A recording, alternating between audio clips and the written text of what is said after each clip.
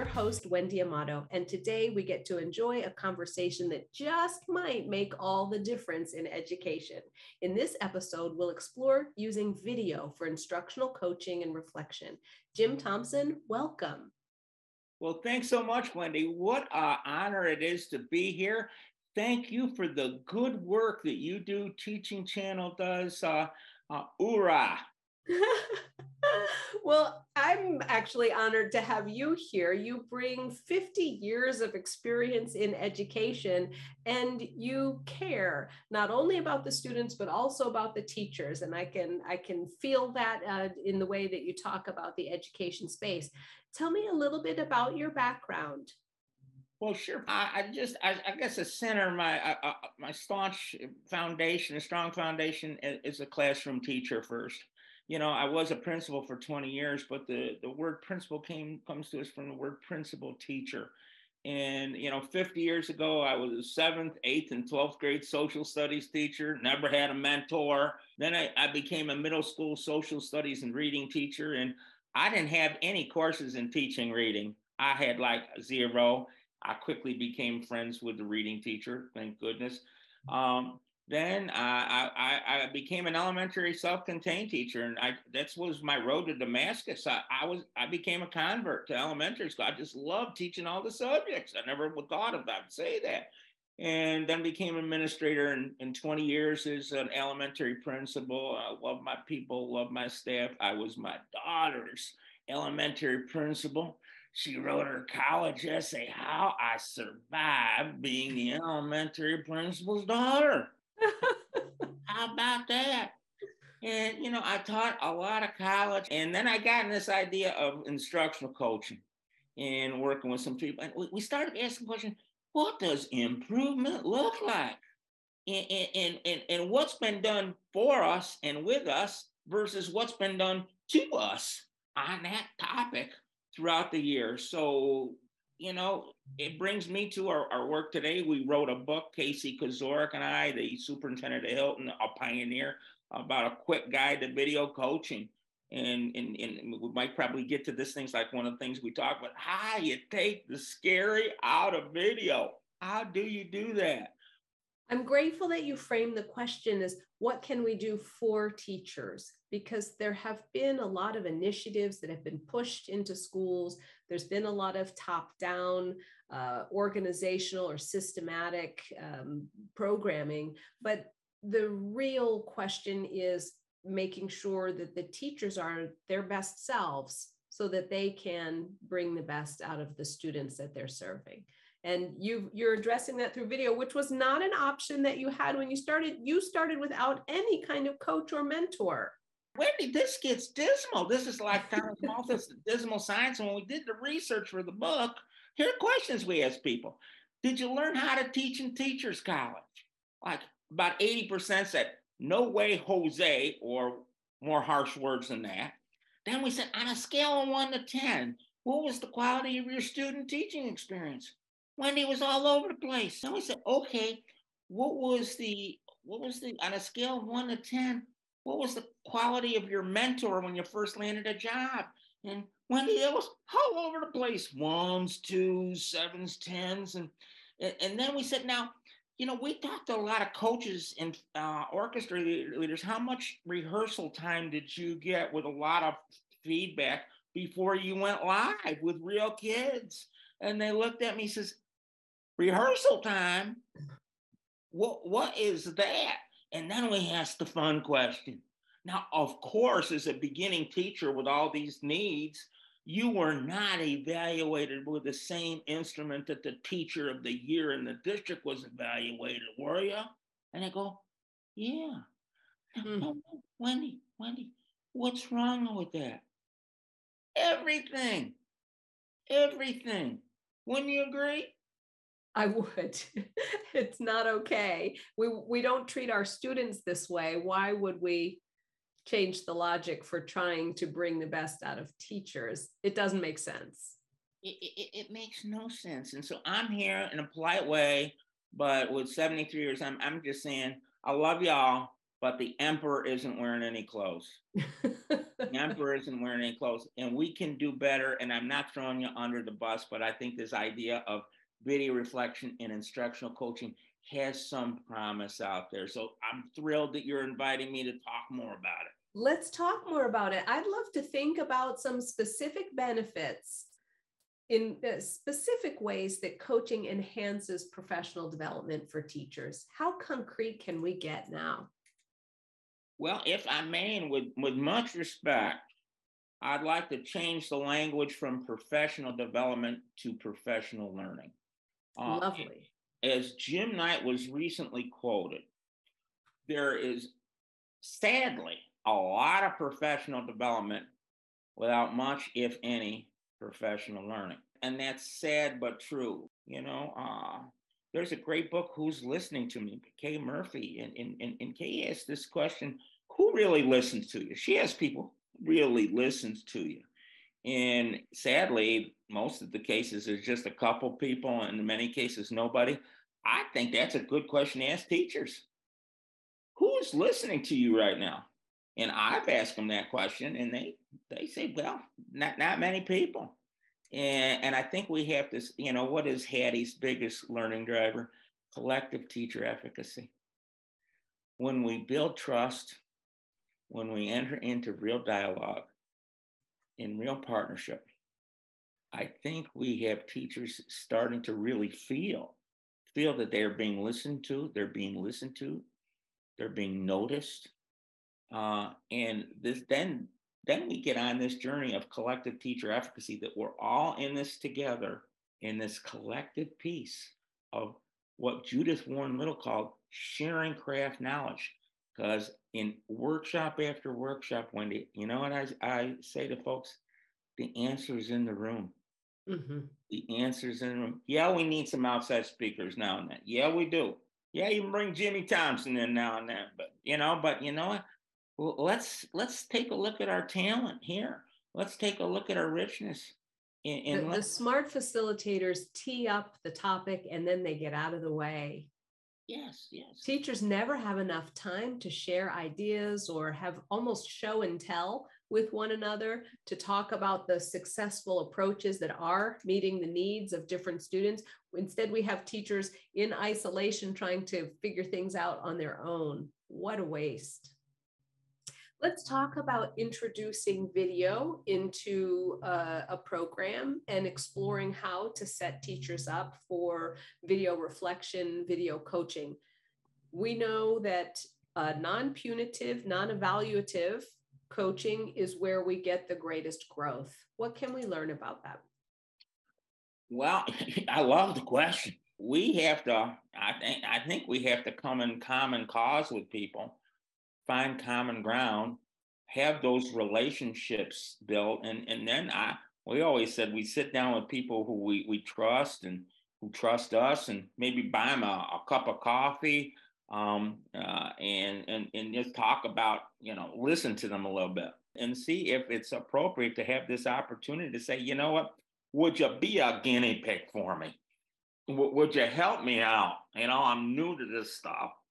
And would you be willing to video 8 minutes of your teaching? And you don't show it to anybody. And then you look at it, and all you got to do is come and sit with me and tell me about, after you reflect on that video, one goal. That's all I got, one goal that you identified. It's important to you that would really advance student learning. That's all you got to do. You do the video, reflect on it, identify one goal. It's important to you, not important to me, not important to the superintendent of schools or the commissioner of education, important to you, that you really would believe would advance student learning. And then when that happens, when people, for many times the first time, when they see their practice on video, Jim Knight is right. It's rocket fuel. It is clarity. And we will never, ever, ever get better unless we help people identify where they are right now. Even if you don't get everyone on day one, I suspect that there's a take-up rate as colleagues see the improvement in their neighboring teachers' rooms and the confidence, the self-awareness, it's got to be catchy. So it may not have a 100% take up rate in day one, but I think we need to commit to the long game and move at a pace that actually makes a difference, instead of thinking we're going to come in like steamroller style and flatten everything and do a do-over. So true. You know, the motto of the Navy SEALs is this, Wendy: slow is smooth and smooth is fast.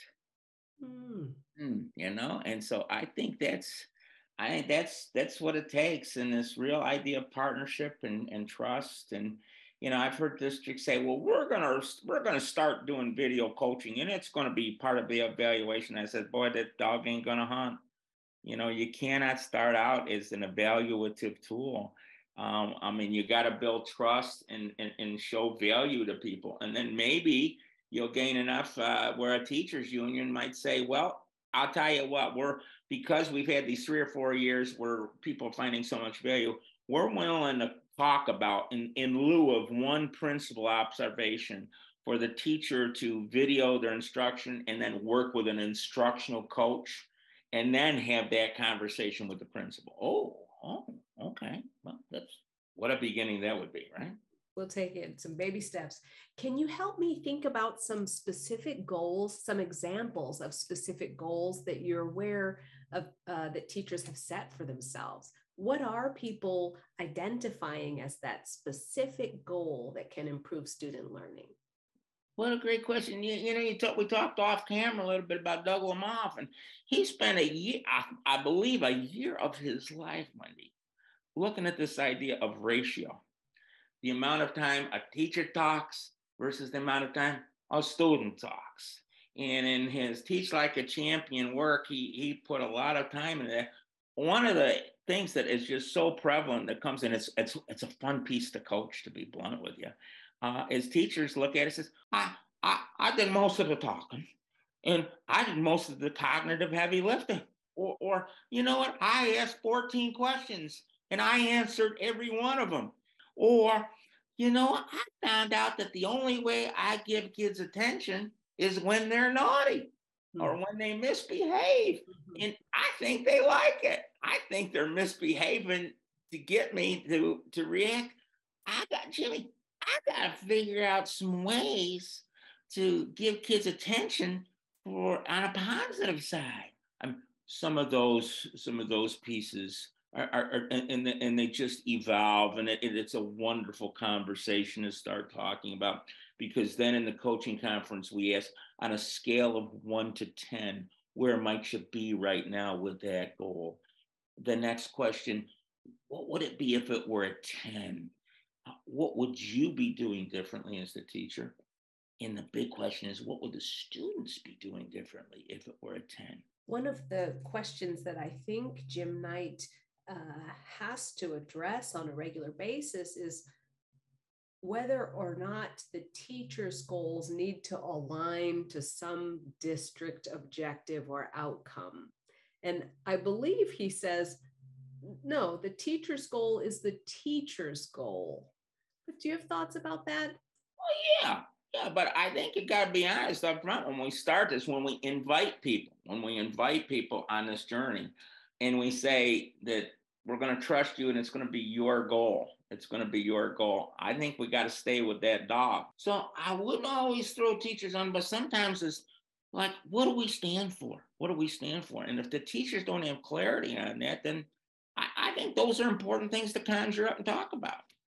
I like leaving open the possibility that a teacher's goals may exceed some benchmark that the district would set. When I hear districts saying we'd like to have 80% of our students doing X, I always think, well, what about the 20%? They don't matter. Why is 80% okay? I agree with you. And who said that 80%? Where are we right now? Let's talk just about engagement. Where are we right now with behavioral engagement, cognitive engagement, and social emotional engagement? Where are we right now? You know, I love this idea, and Doug Lamont brings it out so well, and Eileen Winokur brings it up so well, many others, is this idea of a sense of belonging. When was the last time when we took a gauge on students, a sense of belonging? When was the last time we checked to see if they feel that they've been being heard, they've been being listened to? And Lamont talks about this idea of gestures of belonging. I really believe that inviting teachers to this journey of video reflection and partnership coaching is a hallmark of this idea of gesture of belonging. I really believe it. And so, and you know, I don't think anybody's got one answer here. I don't think they do. So I think we can find better answers when we share this craft knowledge. And we can't get substitute teachers these days, so it's tough to do these walkthroughs. Although walkthroughs are a great idea, it's tough to do it. And some teachers find it intimidating that an army of people coming into the room. But we can exchange videos. And I love that you can control who you share with. If you want to upload something for self-reflection and look at yourself, do 8 minutes and really see if what you believe about your teaching is playing out in your actions. That's priceless. And then maybe you share it with a trusted friend, and that's that next circle out. Maybe you share with a coach or a team. There's a lot of potential there. You and I have talked a little bit about the current climate in education being somewhat problematic. What kinds of challenges are teachers facing, and how does video coaching support overcoming obstacles and challenges in today's climate? Well, I think the survey after survey asks teachers how satisfied they are, how empowered they feel, supported, and the results are not good. And then go to the continued and growing national teacher shortage. People don't want to go into this profession. They don't want to go into this profession. And then when we recruit them and they land a job, many don't want to stay in it. No, many don't want to stay in it. And I don't think there's easy one answer here. I think the role of social media, where teachers and people in the schools are being attacked viciously and violently. I think where books are being banned in elementary libraries, books that I have for my grandson, believe me, with that. Active school shooting drills, the post-pandemic trauma continues, all this. I don't think there are easy answers, but I believe we have to start, and we have to start saying, well, teachers, we want to honor you. How can we best help you? What resources do you need to help you help kids? And a lot of times they're not going to give us that answer right away. They're going to talk. They want somebody to listen to. I think the first piece here is listening, is listening, and hopefully then extending invitations to reflect with video, to partner with a coach. And a lot of part of coaching is listening. Is listening. I don't believe in having a huge set of questions ready in a coaching conference. Jim Knight, in his new book, The Definitive Guide for Instructional Coaching, talks about the improv comedian. And Kate Walsh interviewed improv comedians. An improv comedian, you know what the biggest skill an improv comedian needs? And I've talked to some. Listen. Because once you listen, then where do you go next? And so I believe this coaching piece is an art, but it's an earned art with respect in being there for people. It is not a promise that we're going to turn everything around, but it's kind of a note saying we notice you and we really want to help you. And again, that's why it's so important to have this as confidential and non-evaluative. Let's imagine you have some new teachers in front of you, a room full, and they want to benefit from the decades of experience that you have in education. Can you offer 3 short pieces of advice to these new teachers? Well, the first thing I would do is thank them.